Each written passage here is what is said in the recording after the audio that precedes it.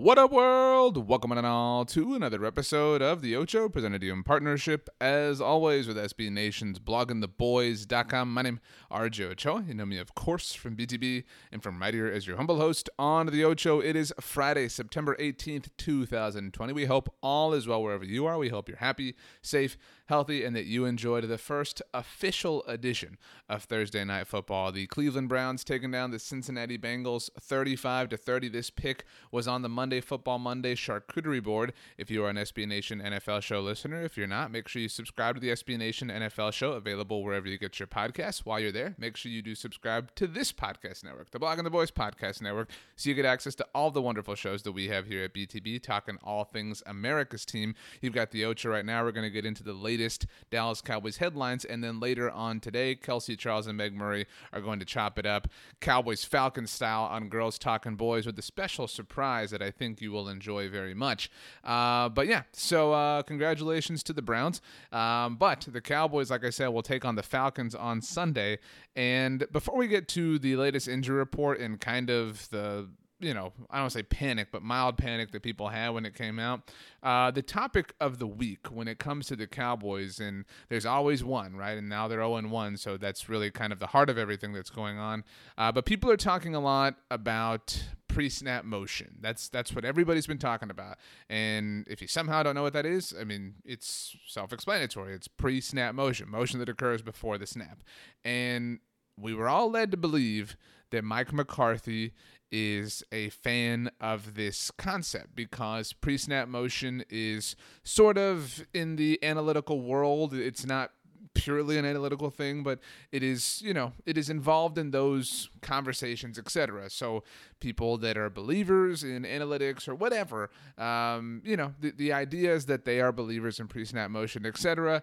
The Dallas Cowboys were among the teams that used or incorporated pre-snap motion the fewest amount of times throughout their week one performance, which would somewhat indicate, based off of literally the smallest sample size possible, that Mike McCarthy doesn't necessarily believe in it. But again, there are a number of reasons why the Cowboys could have not used pre-snap motion to a high degree on the road in Los Angeles in week one, yada, yada, yada. But this idea has been a talking point all week long. And it's fitting that we're talking about it on Friday as we get ready for the Cowboys' next game, because we're about to double our sample size when it comes to Mike McCarthy. And we're about to understand a little bit more about who he is as the Dallas Cowboys head coach. And obviously, we still have a lot of questions. Now, on Wednesday, Green Bay Packers quarterback Aaron Rodgers had his session with the media. And why is this important? Well, because Aaron Rodgers played a lot of football for Mike McCarthy.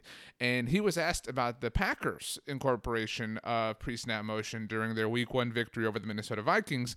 And his answer, was really about the 2020 Packers, but he mentioned that, he didn't specify exactly when, but he said that he didn't really used to like pre-snap motion and that Mike McCarthy himself did not used to like pre-snap motion. This is Aaron Rodgers' comment from Wednesday, courtesy of the Green Bay Packers YouTube channel.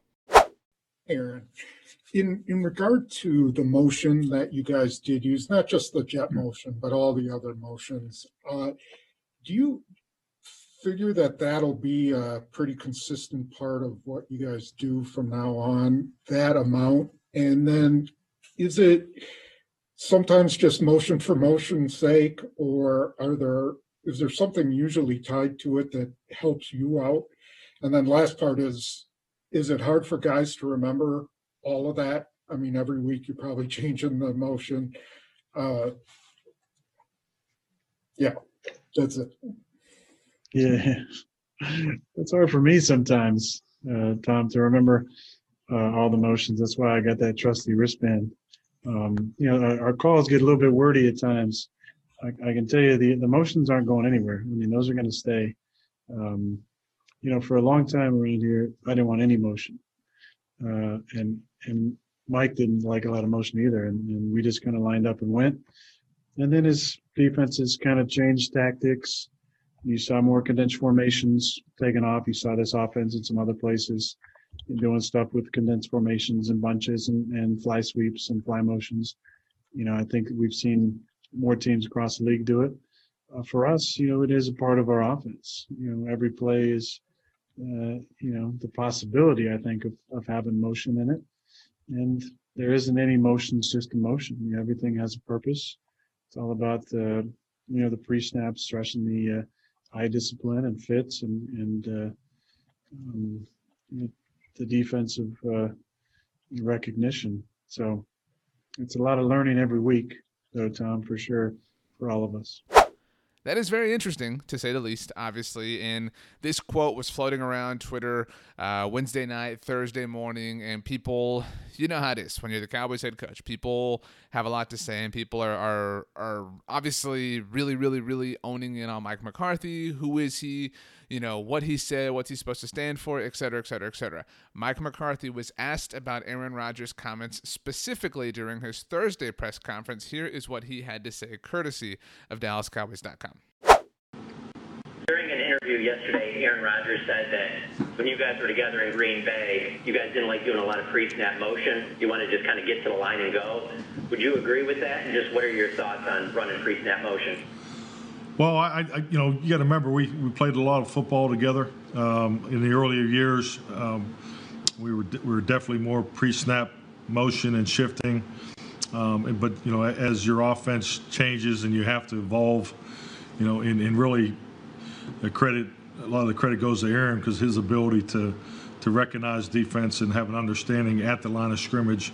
There was something as an offense, staff we felt we wanted to tap into. So.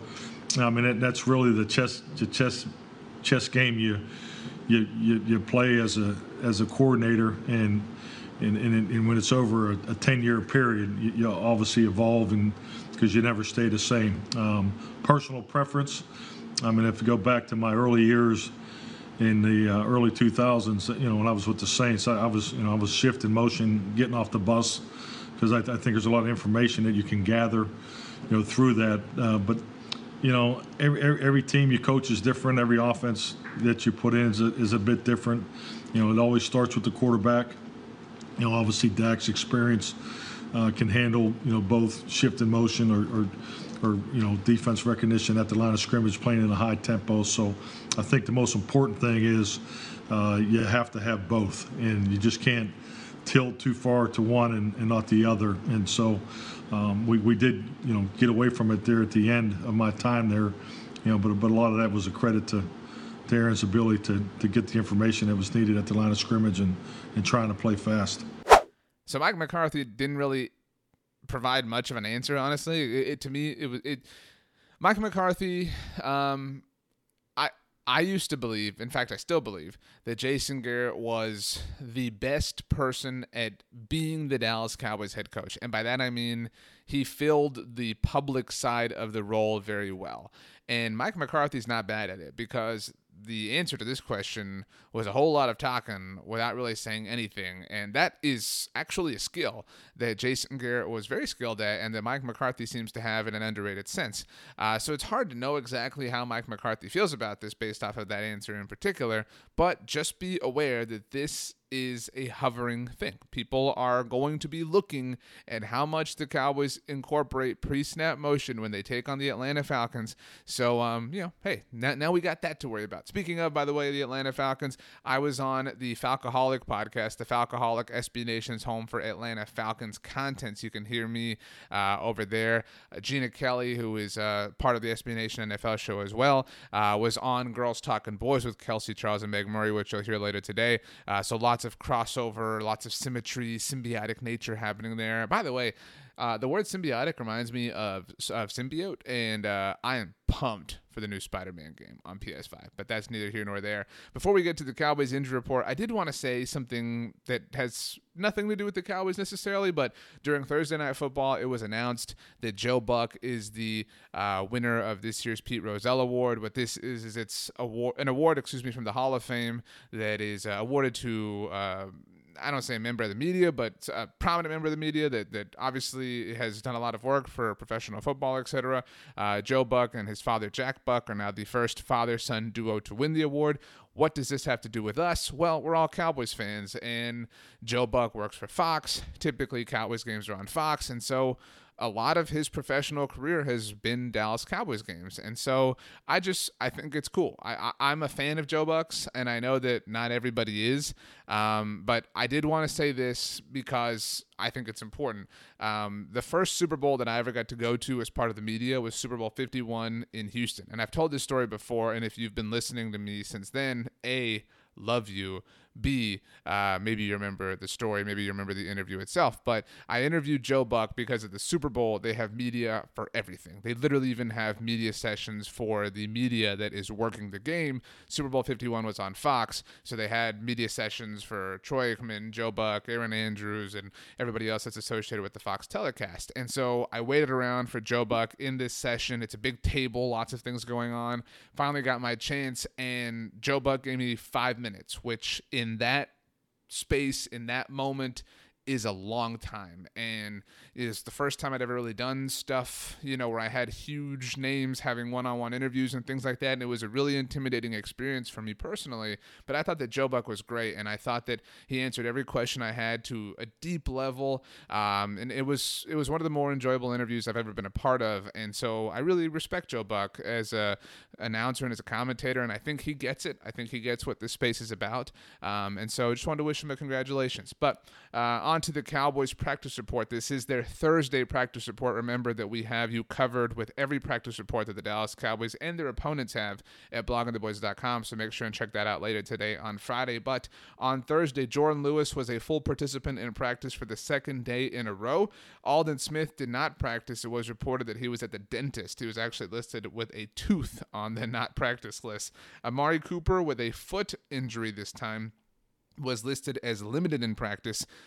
Hard to know what's going on there. I get it if you're nervous, but if you were nervous about Amari, you were probably smashing the glass on this one. Tyron Smith listed as a non-practice participant with a neck injury. Now, it's worth noting that friend of the show, NFL Network's Jane Slater, reported that she reached out and found out, according to her source, that both Tyron Smith and Amari Cooper are not a concern, that there is not a concern that they won't be available on Sunday against the Falcons, but obviously you hear neck injury, you hear anything with Amari Cooper right now, and it has you feeling one sort of way. But this is the last time that you and I will talk before the Cowboys take on the Falcons again. You will get Girls Talking Boys later today. Make sure you do subscribe to the Blogging the Boys podcast feed. Give us a rating, write a review. Those things really help. So I will say this. I picked the Cowboys to beat the Rams, and I did so in convincing fashion. And I do think the Cowboys will beat the Falcons. I don't know how to feel about next week's game quite yet because the Seahawks, frankly, scare me. But I think the Cowboys beat the Falcons. I think it's closer than anybody would want it to be. I think it's something like 27-23. But I think the Cowboys right the ship, and I think they hopefully look more like the team we have envisioned all off season long. So give me Cowboys over Falcons, and let's have a better week next week. But Girls Talking Boys coming your way later on today, and that about does it for our Friday show. So you do me a favor. You have the absolute best Friday of all time. You know why? Because you deserve it. We will see you mañana, my friends. As always, go Cowboys, and peace out.